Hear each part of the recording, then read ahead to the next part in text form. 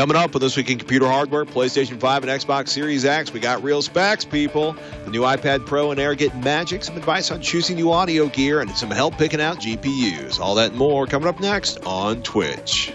This Week in Computer Hardware is brought to you from LastPass Studios. Keeping passwords on notes or spreadsheets doesn't work anymore. LastPass easily keeps track and creates unique passwords for every site you visit. Visit LastPass.com/twit. Podcasts you love. From people you trust. This is TWiCH.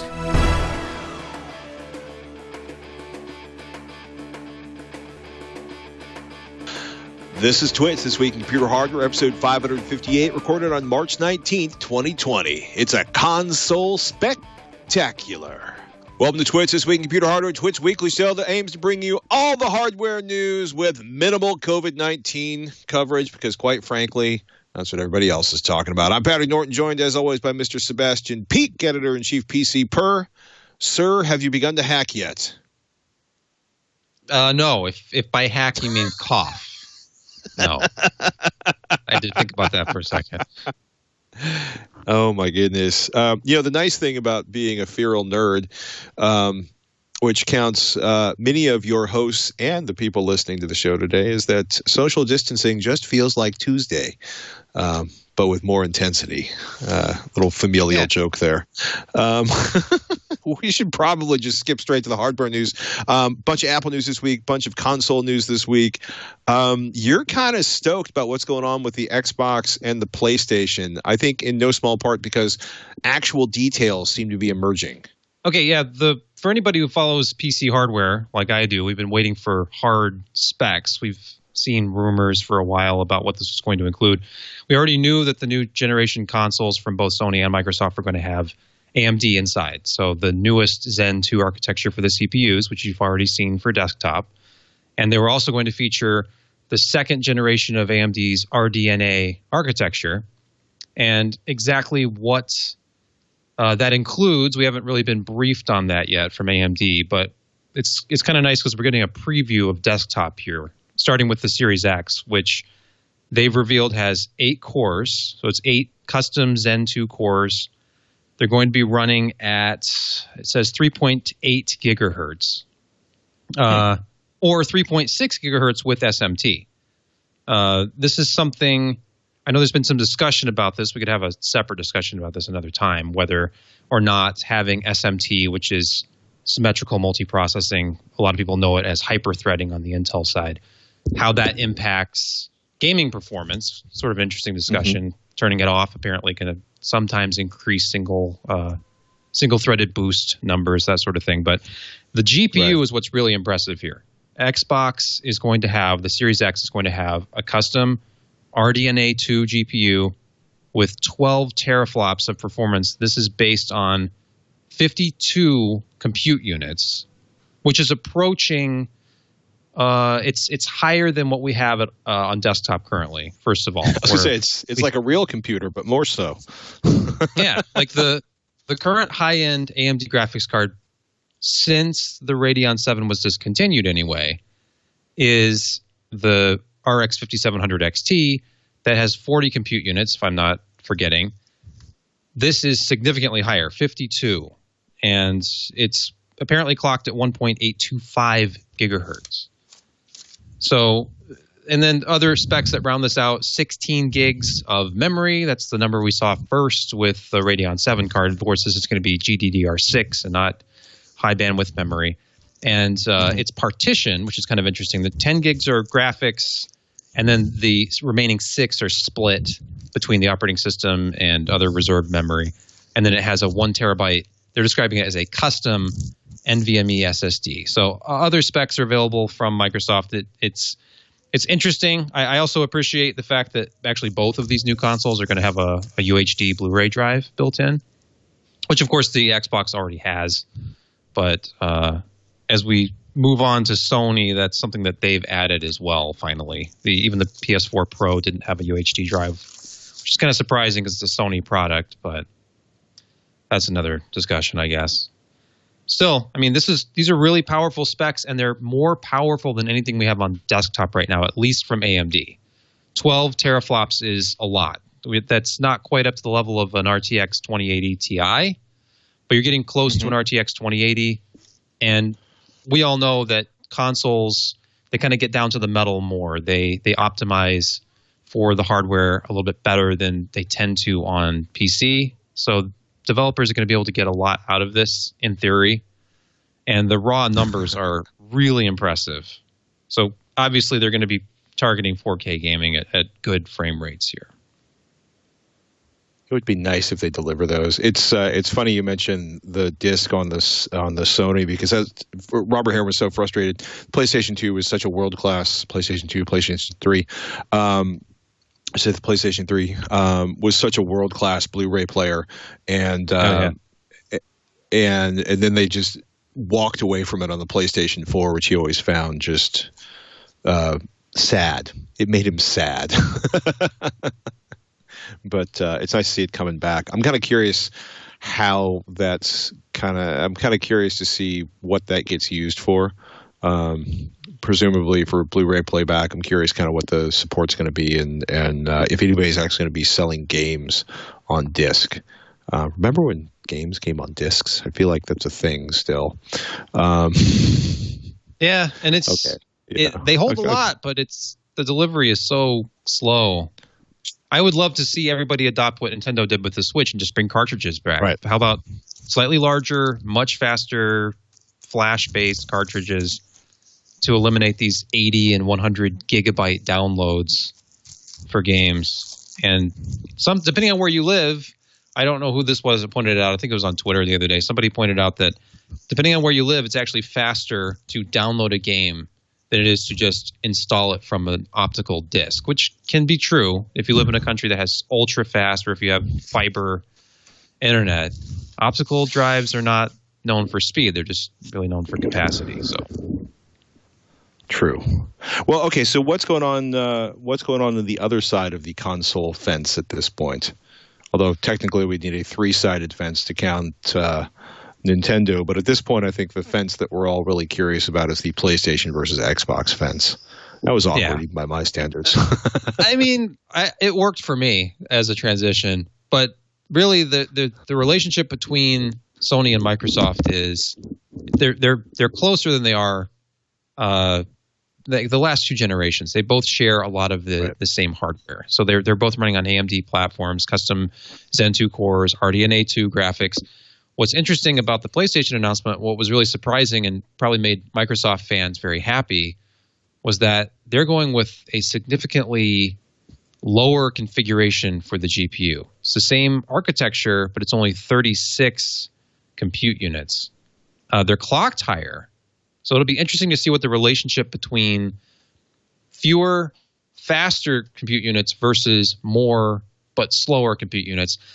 Definitely on the Xbox side, they're going to have an advantage with real-time ray tracing. They just have more cores to devote to that. And then on the PlayStation side, it's clocked faster. It's, let me see here. It's 2.23 gigahertz, but it's variable frequency. This is what has been concerning some since the announcement yesterday. But 10.28 teraflops is the rated capability of this, but I believe that is at the maximum frequency. So depending on what you're doing, it could be lower than that, which would lower the actual effective performance, I think, down into the 9 teraflop range. Same kind of memory interface. We're still talking 16 gigs of GDDR6 memory, lots of memory bandwidth, a custom 825 gig SSD, so not quite a terabyte. Their I/O throughput numbers are apparently going to be quite high. There's been speculation as to exactly what this custom SSD is, who might be making it. I know one speculated it might be custom Samsung, just from the layout configuration, number of channels, that sort of thing. We'll have to see. One nice thing about the Sony design is that while not as powerful, obviously, on paper as Xbox, it seems like theirs will be easier to upgrade because off-the-shelf M.2 NVMe SSDs can be installed to upgrade it as long as they meet certain speed requirements, which reminds me of that Microsoft initiative, the flash-based speed-up features that just had to have a certain read-write performance to be enabled in Windows. I think that was in Windows 7 era. I can't remember the name of that now, but because it was a long time ago. Yeah, and it wasn't really that well adopted. What was that called? Anyway, so yeah, it seems like the PlayStation 5, while a huge upgrade over even the PS4 Pro, is not going to be able to touch at least the theoretical performance of the Xbox. So if you buy these strictly on specs, or if you're buying the same AAA games that come out on every console and you just want the absolute best graphics, obviously we have to wait and see, but it seems like the Xbox will have the edge there. So it'll probably come down to like exclusive titles if there's something that there's a timed exclusive on, as it always seems to. But these are very, very close. And I really appreciate the fact they both have those UHD drives, even though optical-based entertainment seems to be, sadly, already kind of obsolete. But as long as they still make the discs, I'll keep on buying them. I was going to say, I'm going to pretend you didn't say that. Oh, my goodness. What's up with the Ryzen 9, the 4900H mobile gaming processor? Well, it's really similar to the high-end processor that it already released. We heard about these 4000 series processors at CES, so it's been a while. Just starting to see products either announced or hitting the market with the newest Ryzen processors, and the 4900H basically is a higher clocked 4800H. So that what's interesting about it is that they didn't increase the TDP. They have this little process node advantage right now at 7 nanometer that allows them to do things like this, where they've probably been binning these and now have the confidence, maybe they call them like the learnings on 7 nanometer, whatever it is, to basically scale up clock speeds. So not only do you have a higher base clock of it's 3.3 gigahertz versus 2.9, but they've also increased the boost frequency by another 200 megahertz. So the 4800H, which is it's an 8-core, 16-thread CPU. So this is a serious CPU for a laptop. It already was impressive with boosts of up to 4.2. This one just takes it a little bit higher. It's the same core count. What's interesting, though, is that they increased the graphics cores. They're still using Vega graphics with these. These have integrated graphics, but they've gone from 7 to 8 cores, and they're claiming that these Vega graphics are up to 59% faster than previously, and the majority of that is from the process shrink. So these are 7 nanometer Vega graphics baked in. So they're just a little bit from performance improvements. They are able to clock it higher, but they're saying the majority of these performance gains came just from shrinking it down to 7 nanometer. There's a lot of other things going on here I didn't get into, like the way they're measuring temperatures, and there's this new technology that they have, the way they're actually measuring boost to do boost duration, actual skin temperature of the laptop, etc. All of that's been revised, and they're getting gains there as well. So they're kind of looking at the laptop as, the way that they should, really, which is it's an entire ecosystem. It's a small form factor. It's integrated graphics. It's maximizing boost frequencies for as long as you can while maintaining certain thermal limits and battery life concerns and that sort of thing. But I find all of this fascinating. I can't wait to get hands-on with a 7 nanometer laptop that's using, the latest, either like the 4900H or the 4800H, and see if really a mobile APU is enough for mainstream gaming at this point. Although I'm sure a lot of these laptops that feature the high-end Ryzen parts will also be paired with high-end discrete parts. We've already seen Ryzen laptops paired with, say, an RTX 2060 mobile, which is a great pairing. It's just interesting to see, what not only this means for laptops, but what it will mean for the low-power, ultra small form factor desktops that might utilize something like this, and what it means for the next generation of AMD APUs as well. And I hope that by the time APUs hit desktop in the next generation, I would hope by the end of this year, whenever the consoles come out, that we'd be seeing RDNA 2 as well. But it's coming, I'm sure. But right now, it's kind of weird, because how many years has it been since we've had consoles announced with higher specs than desktop graphics, which used to be kind of the norm. Arcades and home consoles had the 3D graphics. It feels like that hasn't happened in approximately forever. Yeah. Well, no, but it's interesting, right? Because even when the last generation of consoles were launched, it was still like, this is a solid mid-tier, and I can't decide if they're trying to make it more compelling for PC game manufacturers or if they're trying to give them a longer life on, or kind of trying to start with a longer lifespan for the consoles so that they can go even longer without updating them, or if it's just some weird kind of like synchronous, well, we're just going to up our game considerably kind of moment. Which actually almost makes sense given how much Nintendo has fairly modest graphics performance, but they have just phenomenal games on them. So maybe they feel like they need to deliver a vastly improved graphical experience and phenomenal games. I don't know. I'm kind of curious to see, what the games look like, and what the relationship is between PC gaming and the console gaming when those ship. Yeah, Curious. New $999 MacBook Air. Some big changes for Air. First of all, it starts at 256 gigabytes of RAM, maxes out at 2 terabytes. Apple's claiming up to twice the performance of the previous generation of MacBook Airs. And this is also the first time Air has offered quad-core CPUs. Quote, featuring the latest 10th generation Intel Core processors up to 1.2 gigahertz quad-core i7 with turbo boost speeds up to 3.8 gigahertz, which I'll give you a hint is not going to be $999. New Magic Keyboard's been introduced in the MacBook, or it's basically the Magic Keyboard design that was introduced in the MacBook Pro 16-inch model. Quote, a redesigned scissor mechanism delivers 1 millimeter of key travel for a comfortable and stable key feel, while the new inverted T arrangement for the arrow keys makes them easier to find without looking down. So two things about that. One, we went with a standard arrow layout to really make it easier for humanity, especially humanity that moves between our model and every other laptop / desktop on the planet. And two, I think the 900-pound elephant in that statement about the Magic Keyboard is the simple fact that we've redesigned this keyboard so hopefully it doesn't disintegrate within the first owner's lifespan or the second owner's lifespan, unlike the Magic keyboards or the it's Apple did not come across sounding particularly honorable as an organization with the issues with their last generation of keyboard problems. I just want to say that.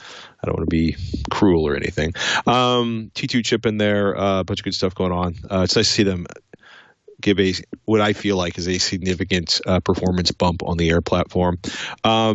Apple's got a new iPad Pro, which also gets a Magic Keyboard with a trackpad, which is causing folks that write and tweet about Surface and iPad Pro basically to freak out. There was a giant collection on Tech Meme and a giant collection of tweets and back and forths. And this is Apple capitulating. No, Surface has to look out. This is incredible. But essentially, right, Apple's going to update its iWork suite to add trackpad and mouse supports and, all sorts of other useful things in iPadOS 13.4. And this is good because as much as people want to have people are just obsessed with having everything being done in, in a tactile, pokey tablet interface environment. And the reality is you have a couple 3 generations of computer users that are used to using a trackpad or mouse. And, oh, by the way, even more importantly, there are certain things that it's just easier to do for most people. So I don't know. I'm excited. I don't really have much to my issues with the Surface have always been less about the keyboard or the competition from the iPad Pro than it's been about some of their really miserable designs that didn't have the proper TDP to let the processors actually function without overheating and slowing down. iPad Pro, utterly and totally beloved by a lot of people. And it's always interesting to see people using them and how they use them, because they tend to be.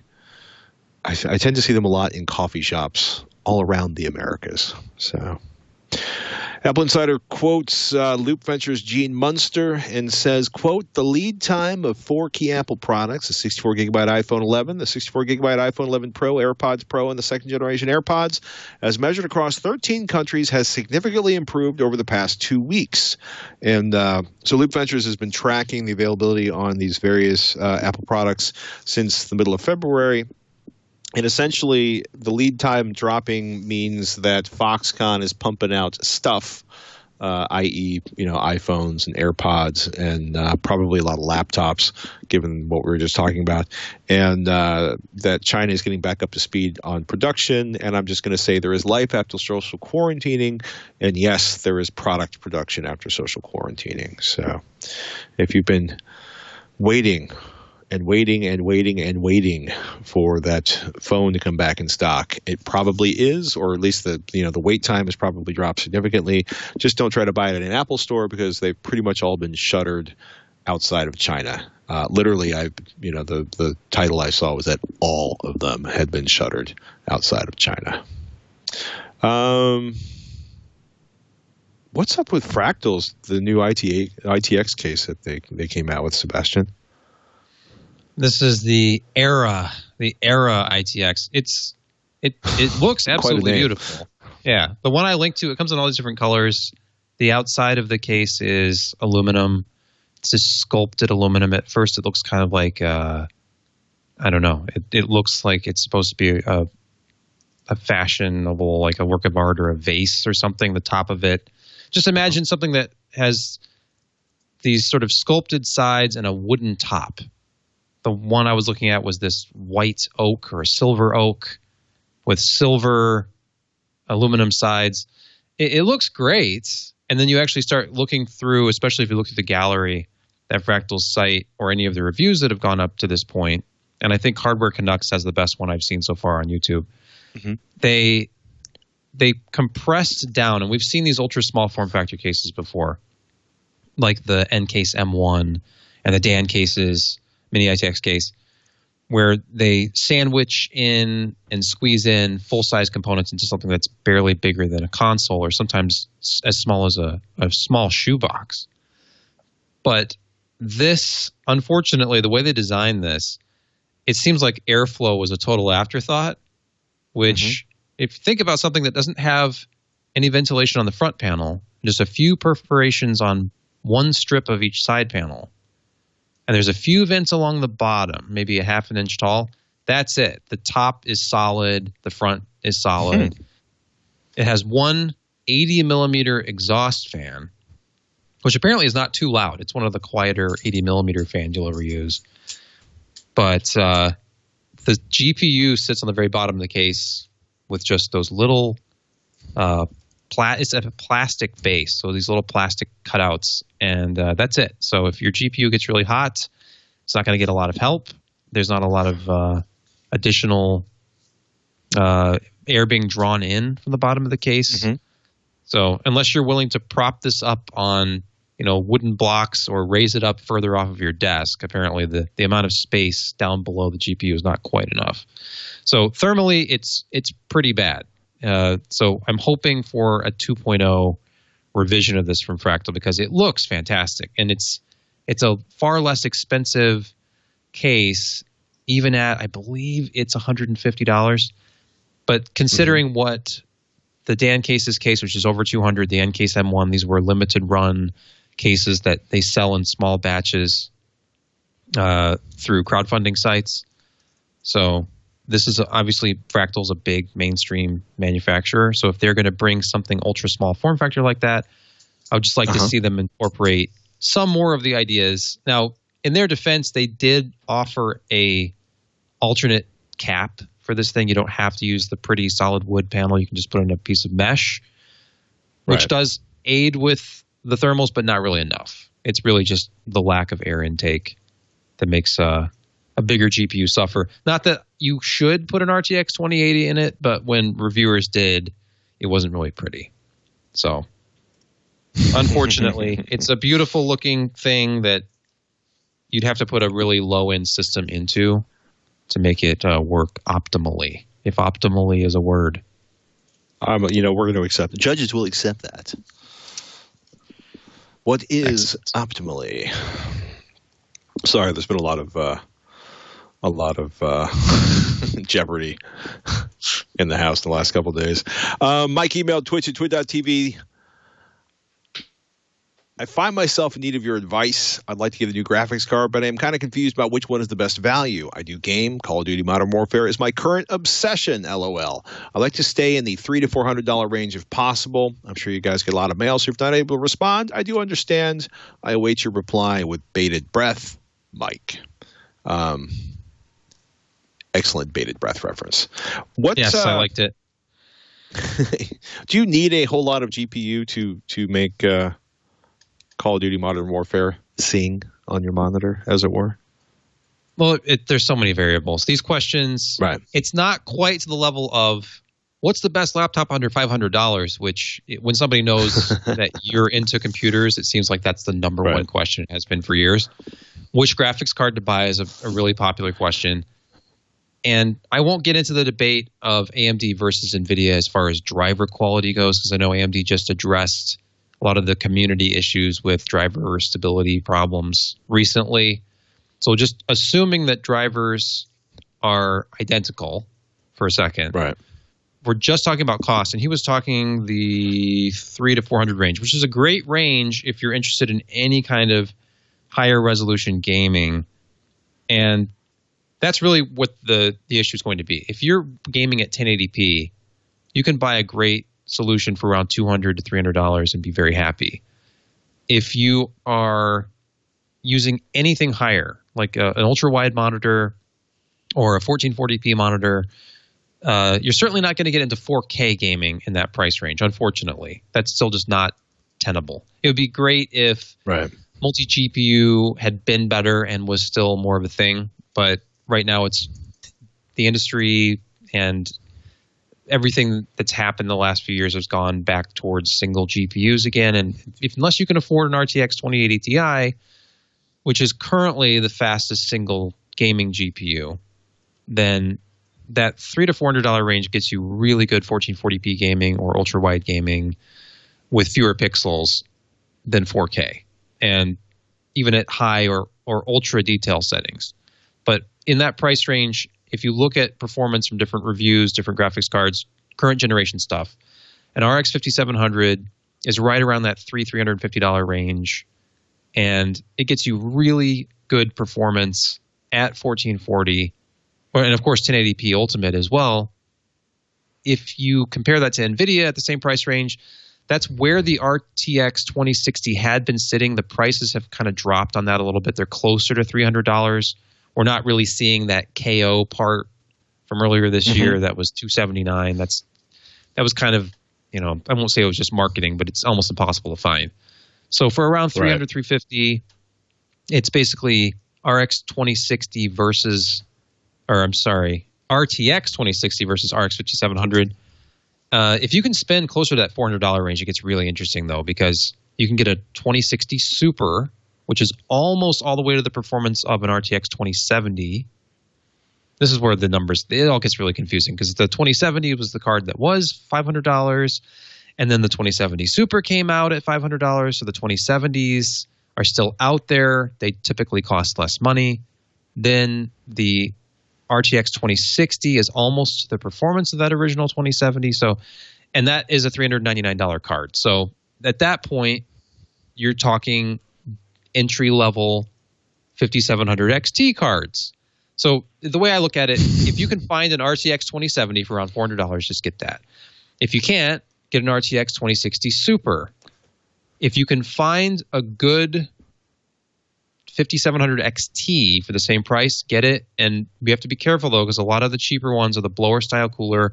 They run very hot, and they get quite loud. So unless you're totally fine with that, you'd probably want to save up a little bit more and buy one of the more expensive aftermarket RX 5700 XTs.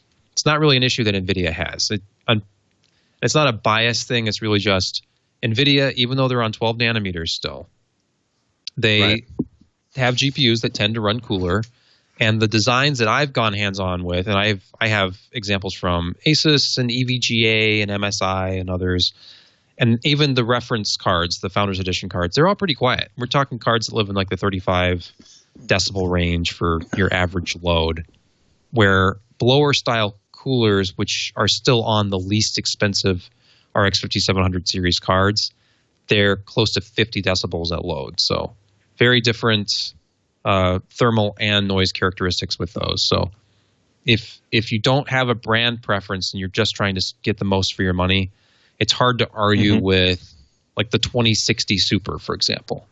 Though, like I said, if you can find a good deal on a 2070, it's like 5% faster. But don't spend another $100 to get 5%. I know you'll be talking about diminishing returns, but it's the same with every industry. The 2060 is so good that it's hard to justify spending more. On the AMD side, however, the XT version of the 5700 is significantly better, so it is worth spending more. So it really just depends on what your priorities are.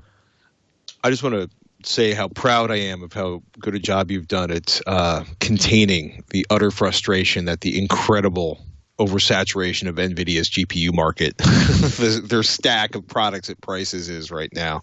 Yeah. It's a little unhinged, to put it, to be gracious, to be the gracious young man my mother tried to raise. Hopefully that helps, Mike. And hopefully you're not gaming on a 4K or 8K monitor. We got a question that I was all excited about, I think Sebastian too, from Leon. Not that we weren't excited about GPUs, but we get to nerd out in a different direction for this one. Leon wrote in, got a quick question. My sound system is currently a Zonar DX sound card, a Schiit Magni 3 amp, and Sennheiser HD650s. What's the weakest part of this setup? Are there any upgrades I can make that would give me a large increase in sound quality, or am I into strong levels of diminishing returns? Leon. So as a head up, the Zonar DX is an Asus sound card, sort of a home theater / audiophile sound card they make. The Magni 3 is a headphone amplifier, and of course Sennheiser HD650s are headphones. And, when buying audio, like the first thing I thought of when I looked at this question is when buying audio, you're almost always in strong levels of diminishing returns, especially if it's morphing somewhere in between a hobby and an addiction or a passion. There are some areas, headphones and subwoofers strongly come to mind, that where the products are vastly better than they were 5-10 years ago. Subwoofers especially. Subwoofers, they're what would have been a $3,000 or $4,000 subwoofer 10 or 15 years ago is not a bad $300 buy off Craigslist these days. But the reality is a $300 to $500 subwoofer, much less $1,000 subwoofer today, is vastly better than anything you could have bought a few years ago. We're going to talk about subwoofers here, though. We're talking about headphones, and especially if you start reading online reviews, or for that matter, reviews in magazines, expectation bias or confirmation bias plays a huge role in what a lot of folks write. And it doesn't really matter if you're talking about professionals or people in forums. People expect to hear things. They come in with certain expectations. They have certain tastes.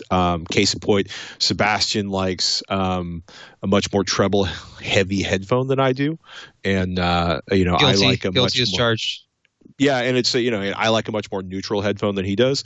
It occurred to me, and I'm not talking about Sebastian in this case, a friend of mine had a fascinating story where he had these headphones that were excruciating in the highs. The highs were just way off the chart. They're blasted up too much. And a friend of his tried them on and went, "These are amazing. I could really hear the cymbals." And the end result was he ended up having his friend go to an audiologist, and his ear canals were basically corkscrews. I exaggerate a tiny bit, but essentially his ear canals were so dramatically curved that the only way enough treble could get through all of the sort of treble gathering nature of all of the mucous membranes or whatever it is inside your ear canal, that literally like these ridiculously trebled up headphones were the only ones where you'd ever actually heard a lot of the super high end of the instruments. individual ears vary, individual tastes vary. A lot of people, especially if you're into EDM, they like a lot of bass and a lot of treble, which of course makes the vocals, in a singer-songwriter kind of guitar thing, like say John Craigie, or if you're into, I'm hearing his voice, but I can't think of his name. Insert name of whatever your favorite, person with a piano or a guitar that sings is. In any case, a lot of confirmation bias. I bought this $300 cable and it's really opened up the soundstage on my speakers. It's magnificent. A lot of that's, confirmation bias, where it's like, this sounds amazing because I've already spent a lot of money on it and integrated it into my system. A lot of that, it has a funny habit of disappearing when you blind A/B test things at matched levels. One of the things that people do when they're testing, if they're super, super, super, super critical, they will make sure that two different things are matched so that they are pretty much at the same exact volume as measured in dB. Because it turns out the way your brain processes audio, if you listen to two practically identical speakers, if one of them is a little louder than the other, you'll be like, the louder one is better. And it's just a consistent thing that happens when scientists look at how people pick what audio they like. So all of that aside, which is to say, the best thing you can do when reading a review of a new thing, whether it's, super cool audiophile magazine or Bob on, Headfi or something, is to always try to get a chance to listen to it for yourself. And the Can Jam events, or there's some amazing audio stores out there. If you're lucky enough to be in LA, the Source AV has one of the most amazing collections of headphones and headphone amps and DACs of probably any store in the United States. There's a couple good ones in Denver in the Northeast, or you can purchase from a place that gives you a trial window, or doesn't punish you for the return. And you also need to listen to things. If you can, listen to it for an extended period of time, because especially if you're shifting between headphones, when you go from headphone A to headphone B, your brain will first go, oh my God, this is all wrong. And then over the course of 15 or 20 minutes, it kind of recalibrates itself, and you'll have a more true kind of response to what the headphone actually sounds like. And I talk about headphones a lot because the vast majority of what you actually hear has a lot less to do with the DAC and the headphone amp than it does with the headphone itself. So those HC600s, HC650s that you have, they're classics. They're one of the headphones that kind of redefined the headphone market a while ago. They're neutral, they're clean, they have a very pure presentation. There's no extra bass, there's no extra high-end sparkle. They're open back, that gave them a really big sound stage. It's only in the last few years that closed back headphones had the same kind of sound stage and presentation as open back. And it's not always true, but it's a lot better than it used to be.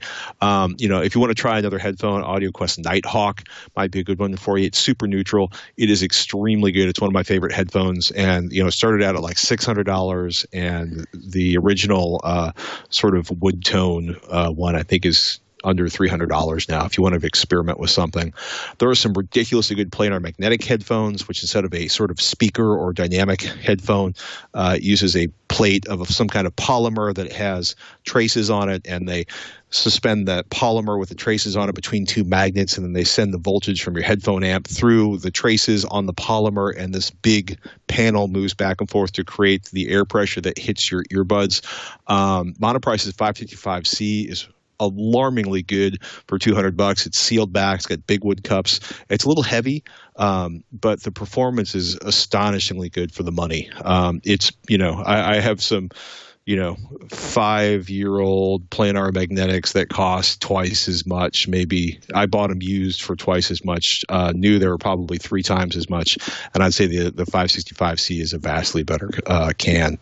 But it has the advantage, again, of the technology getting better as time moves forward. Your headphone amp's probably fine. They're a fairly difficult load to push. They have a fairly high ohm measurement. You could try JDS Labs Atom, it'll measure cleaner than the amp you have. It's $99. It outperforms a lot of amplifiers that cost 3 or 4 or 5 or 6 or 7 times as much, especially some of the really expensive older amplifiers. The crew, I know the guys at JDS Labs. They're great people. And the principal engineer there basically sat down for a year and experimented until he came up with this astonishingly good amplifier. And it does an amazing job of rejecting background noise. I had a $1,500 set of speakers that was picking up all of the noise from my 34-inch monitor, and then I shoved the Atom mic into the monitor. Nothing. Completely total rejection of RF. The channel are very evenly matched, i.e. when the volume knob turns, you don't have one earbud or earphone level going higher than the other. It's a black hole when you pause music. If you don't hear noise when you pause your music, if you don't hear distortion as you turn the volume up to your favorite listening level, your headphone amplifier is probably just fine. If you do hear noise in it and it's not coming from your DAC, then that's when I would really say it's time to get a new headphone. Or, if you turn the volume up and it distorts, A, make sure you're not playing too loud and blowing your eardrums out. B, that might be time to get a new headphone amplifier. Or, if you plug your headphones into your phone or your headphones in your computer output and you can't turn it up loud enough, it could be an issue with not having enough amplification for the headphones you have. I've never listened to that Asus Zonar DX sound card. Asus has done some really good stuff. When people drag out the high-end testing equipment, they often don't measure as well in the real world as they do in the specs that are listed from Asus. Audio Science Review has done a bunch of good work on that kind of stuff. Generally speaking, properly implemented DACs should sound more alike than different. And DACs are one of those areas where there's a lot of magic fairy pixie dust. I mean, I could point you towards a $19,000 DAC that, if you want to get a software upgrade for it because there's a new audio format, they'll charge you a good hefty $700 for that software. Great for them, charge what the market will bear. But again, there's some fantastic DACs for $100 or a few $100. And quite frankly, the DAC inside your laptop or your desktop is probably pretty good. Not as good as it could be, but much better than it would have been a few years ago. I really like the current generation of AKM DACs. They're a Japanese manufacturer. They refer to like their Velvet Sound, which is mostly marketing, but they're extremely good and they don't have any kind of glitches in the response curve that some of the others do. I've also, like one of my favorite ones I've heard in the last 2 or 3 years is iFi's Micro IDSD Black Label. Which makes it sound like a bottle of scotch, but it's using Burr Brown DACs, and it sounds amazing, and it tests really well too. So, before you start buying stuff, like identify a problem, identify which component is creating that problem, and then try to fix it. And if you can, only change one thing at a time, because if you start changing multiple things at once, you never really know what fixed what. But I might try an external DAC. Just to see how that compares to the Zonar. If there's a weak spot, it's probably the Zonar. No offense to Asus. But some of their cards I think have done better than others at rejecting noise from the motherboard. And from what I've read from some of the testing out there, some motherboards create more interference issues with the onboard sound cards than others. So that's probably way too much information for everybody other than Leon, but hopefully that gives everybody something to think about. I was thinking while you were talking about the fact that maybe he is not actually experiencing any significant issue. It's just that it's a hobby. This is something where once you get into high-end audio or you're obsessed with the quality, it's like, I want to make it better. I want to get a new DAC. Yeah. What about the headphones? Are the headphones good enough? And really, it's probably just fine. And would be fine for the rest of his life. My own example is around 10 years ago, I was first getting into higher quality audio and stuff. I'd been kind of an enthusiast, but never really had the money to spend on it. And I bought at a significant discount this integrated amplifier from Yamaha, a really good one, a AS500. And then I found a used pair of Boston Acoustics A26 bookshelf speakers. And this pairing sounded fantastic. I'm like, this sounds so good. I can't believe I got all this for like $400. How good would it be if I could spend $1,000 in the amplifier and buy like $1,200 speakers? And then I had, unfortunately, the discretionary income and was not married at the time to start blowing at all on loudspeakers. And I went for a couple of years, basically, of just buying one set of tower speakers and then another, and then selling one off at a huge loss and buying another and buying different amplifiers. And in the end, I finally just got my Yamaha amplifier back out, picked up another set of those speakers, and like, you know what? This is good enough for casual listening. I downsized almost everything. I still have the Magnepans I bought through all of this and a really high-powered amplifier to drive them, but I don't really have the space to set them up. Those are Magneplanar speakers that have to be almost in the middle of your room. So my little modest listening setup went all the way back 10 years to the one that worked for me the first time. Especially, this is what happens when you have a kid, by the way. It's like, I don't want thousands of dollars in stuff where he's going to knock it over, which he did. So cheaper, one of our everything. Neighbor's kids hammered his Matchbox car against the aluminum driver of my Elax, which had to have a talk with his parents about, what that actually meant financially. Here's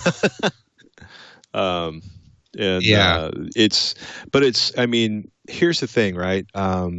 If there's an audio place near you, if you can go to audio shows, get a chance to listen to stuff. And one of the things that I think Sebastian just made abundantly clear, but let me hammer it home with a 8-pound sledge in case it wasn't, is that, music tends to sound really good on anything, right? Bob Marley, Herbie Hancock, is going to sound amazing on a crappy AM radio in the middle of central Nevada. It's going to sound better on a decent FM stereo, and it's going to sound better on vinyl, and it's going to sound better than that on CD, and it's going to sound better with better speakers. But mostly, if you're there to listen to the music, find something you like and stick with it for a while. And I wouldn't upgrade until you try something out and go, oh my goodness, this is 1,000 times better. But be careful, because that 1,000 times better for a certain part of the audio community is something they find like every 10 days to 6 weeks. And a lot of times it's not that much better. Another thing is that if you already have a setup going, because the whole chain matters. If you already have a setup going that sounds good, but you want it to be better, beware, because altering one component, suddenly maybe an amplifier that's a little bit thinner that was paired with speakers or headphones that had more bass, so it sounded really balanced. You bring in a pair of headphones that are kind of treble heavy in with an amplifier that already was a little thinner sounding. Suddenly it sounds really bright, and you may not like that. The little speaker setup I was talking about was, heavier bass speakers go well with amplifiers that don't have a lot of bass, but they don't go well with speakers that don't have a lot of bass. It just the thing is, though, at this day and age, your amplifier should be a flat line from 10 hertz to above audible frequencies. And if your amplifier impacts the treble or the bass on your speakers, it should only be doing that because your previous amplifier was underpowered for the drivers, or because your previous amplifier should be taken out back like Old Yeller and shot. Because it's that's a good point. And cheaper amplifiers don't have the oomph for really inefficient speakers. That's another subject, the speaker sensitivity thing, but. Yeah. Well, you also, to put this into context, the Magneplanars that Sebastian mentioned earlier, if they're the model I think they are 6 feet high. They are like 3 feet wide. They are 2 or 3 inches thick. And if you can place them, if you have a big enough room to place them properly, and you don't need, the sort of, punching your thorax through the back of your spinal cord kind of bass that we associate with certain kinds of music, they are alarmingly close to, the proverbial real thing. It's a spectacular experience. It kind of terrifying. Something. I remember the first time I heard a pair, it was just like, oh, it's like we're in the room. And then they're like, except, and guess how much the amplifier cost that we're driving these with? And you're like, oh no. I think it was worth approximately 8 times what the car I was driving at that point cost. Yeah. But that's the thing though now is right. So you can go to companies like Emotiva, for example, or some of those entry-level Yamaha amps. If you need 50 to 100 watts per channel, which is more than enough for the vast majority of people and the vast majority of speakers, you can get a phenomenal, solid performing amp for $200 or less if you can find it used. Which is great as far as I'm concerned. And then you can kind of build from there. But, double underline what Sebastian said. Change one component at a time, because everything works together to give you the audio you want. Any case, that was crazy. Goodness, I think we've run out of questions and stories. That's frightening. Yeah. The only thing I'll very briefly mention that we didn't get to was it's related to the consoles kind of, but DirectX 12 Ultimate was announced today. Microsoft, their conference, I can't remember the name of it right now. They moved it to an online event, so that's going on right now. But DirectX 12 Ultimate kind of brings a lot of those features that are going to be on the next gen consoles to desktop. So all of the built-in ray tracing support, the DXR 1.1, a lot of the advanced features that are going to be featured in those next-gen consoles that are not hardware dependent. They'll work on NVIDIA, they'll work on AMD. I presume they'll work on Intel when Intel has discrete GPUs available.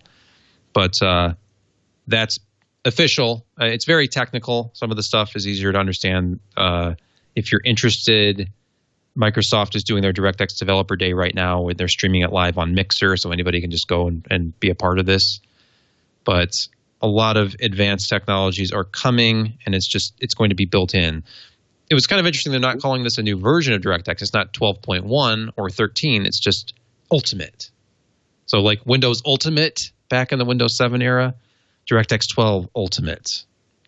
And I believe it's just going to require a certain build of Windows 10 or higher. So it's Windows 10 20H1 update. That's actually, let's see, today. Oh, I see. So they're supported today with that update. So we will see what games. There was no list of games or anything, game engines that are going to be taking advantage of this, but I'm pretty sure that news is all going to come. This was all stuff that was going to be part of GDC. And of course, GDC was canceled as an in-person event like everything else has been. And then NVIDIA even pushed back their announcements. So this is kind of trickling out. So Microsoft, they're doing their thing today. AMD and NVIDIA had their own separate announcements about this as well. It's a big deal for AMD graphics as well because NVIDIA already had real-time ray tracing with RTX. And RTX has a lot of the same functionality. NVIDIA talks about how they're still going to have the best solution, of course. This is their position. AMD is excited because they're getting real-time ray tracing. So the next Navi GPUs, we hope, big Navi, whenever this comes out, RDNA 2 architecture has built-in support for this. I didn't see anything about them kind of backporting it to RDNA. It would kind of be like what NVIDIA did to bring RTX features to the GTX cards, which was allocate a certain amount of the shaders to just do dedicated hardware ray tracing work, which is less efficient than using an RTX card. So I imagine when we see those bigger Navi GPUs with higher streaming processor counts, they'll be able to do something like that. But it'll be interesting. I mean, this year at some point, I hope we'll see introduction of big Navi, which would be the mythical AMD Radeon 5000 series graphics card that has either up to or even more than the compute units that we saw with the previous generation, where they were at 60 and 64 CUs. So like 4096 streaming processors, where currently we're stuck at, well, before this console announcement, we were stuck at, I believe, 40. So if they're up to 52 CUs on console, we would hope we'd see another 60 or 64 CU desktop part, which would it should be tremendous performance, making 4K gaming like a legitimate possibility at 60 frames per second. So we shall see. We wait, ladies and gentlemen, with the proverbial bated breath. If you've got a question for us, do us a favor, email twitch@twit.tv. That's TWiCH@twit.tv, because we want to answer your questions, especially if you're sitting at home contemplating what you can actually get through Amazon Prime right now. A note of thanks to the mobile carriers that are offering extended bandwidth, or I should say extended data caps. It's been interesting to watch, right? I think Fortnite, it was crazy. Like, I think Fortnite play was up something like 70% in Italy, or I'm misinterpreting the quote that says sort of online gameplay. But the general bump I'm hearing from, Europe is that bandwidth is up 30%. And there was like an EU request for Netflix to only stream at SD, at SD rates, and Netflix has agreed to sort of like reduce the amount of bandwidth because so many people are locked in at home and streaming video right now. That's kind of a wild thing to think about because that's a lot of data. 30% bump is a huge increase in bandwidth. So, hey, practice your social distancing, wash your hands lots, take care of yourself, and we'll see you next week. I'm Patrick Norton. And I'm Sebastian Peak. Thanks for listening, everybody.